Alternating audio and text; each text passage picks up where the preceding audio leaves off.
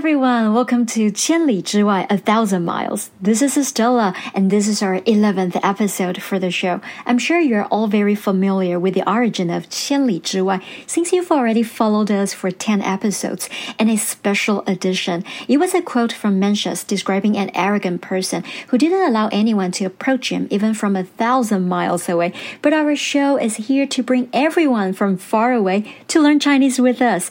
As always, we'll start from the very beginning of ancient China all the way until the modern era. I'll also introduce fun facts, interesting stories, and how native speakers use them in context. But today, this is more of a story rather than an idiom, so we don't have examples and sentences. However, this is a classic and famous story in Chinese history and can be a great reference for your further learning of idioms. Are you ready? Let's get started with today's story. 桃园三结义 or 桃园结义, meaning friends taking care of one another just like real brothers and sisters. Before we dive into today's story, I would like to refresh your memory a bit by reviewing the sequence of these Chinese dynasties, although you could always go back and check for the timeline along with the idioms. Beginning with the Xia, Shang, then Zhou dynasty. Remember that vessels from the Zhou dynasty caused a period of chaos which led it to the spring and autumn period, and later into an even worse era, the Warring States period. Finally, Qin Shi Huang united all the states and founded the Qing dynasty. However, the time of the Qing dynasty was short-lived, and it was followed by the Han dynasty. Again, the Han dynasty was separated into two periods, the Western Han and the Eastern Han. Phew, we're finally at the time for today's story, which is from the latter part of the Eastern Han, or as it's referred to in most history books, the Sanguo period, 184 to 280 AD, or simply the Three Kingdoms. This was around the same time as the Roman Empire in Europe. Remember what I said almost from the first episode, that the founder of the dynasty was usually a smart and charismatic guy.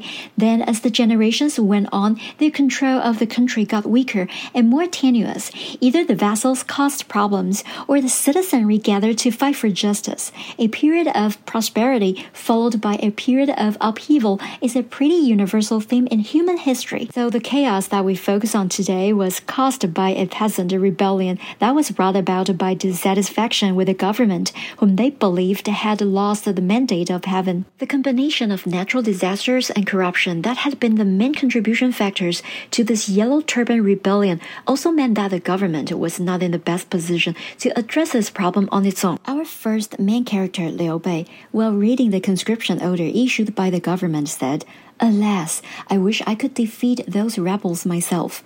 This was heard by our second main character, Zhang Fei. He was excited to find someone who also wanted to fight and suggested they create their own force to put down the threat to the empire.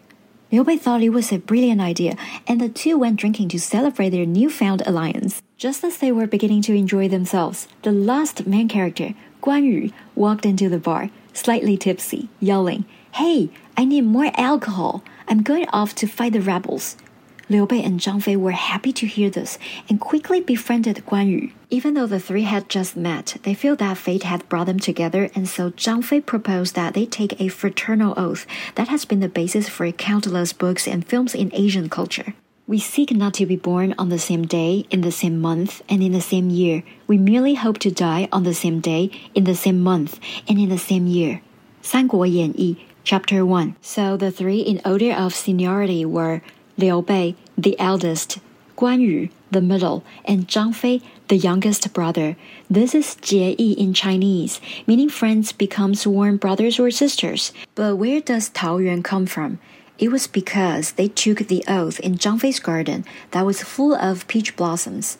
Peach blossom is 桃花, and garden is 花园, so a garden full of peach blossoms is 桃花园, which just gets shortened to 桃园. Nowadays, most friends wouldn't take a ritual oath to affirm their bond, but I'm sure you all have some friends that you know that would always be there for you. especially in hard times.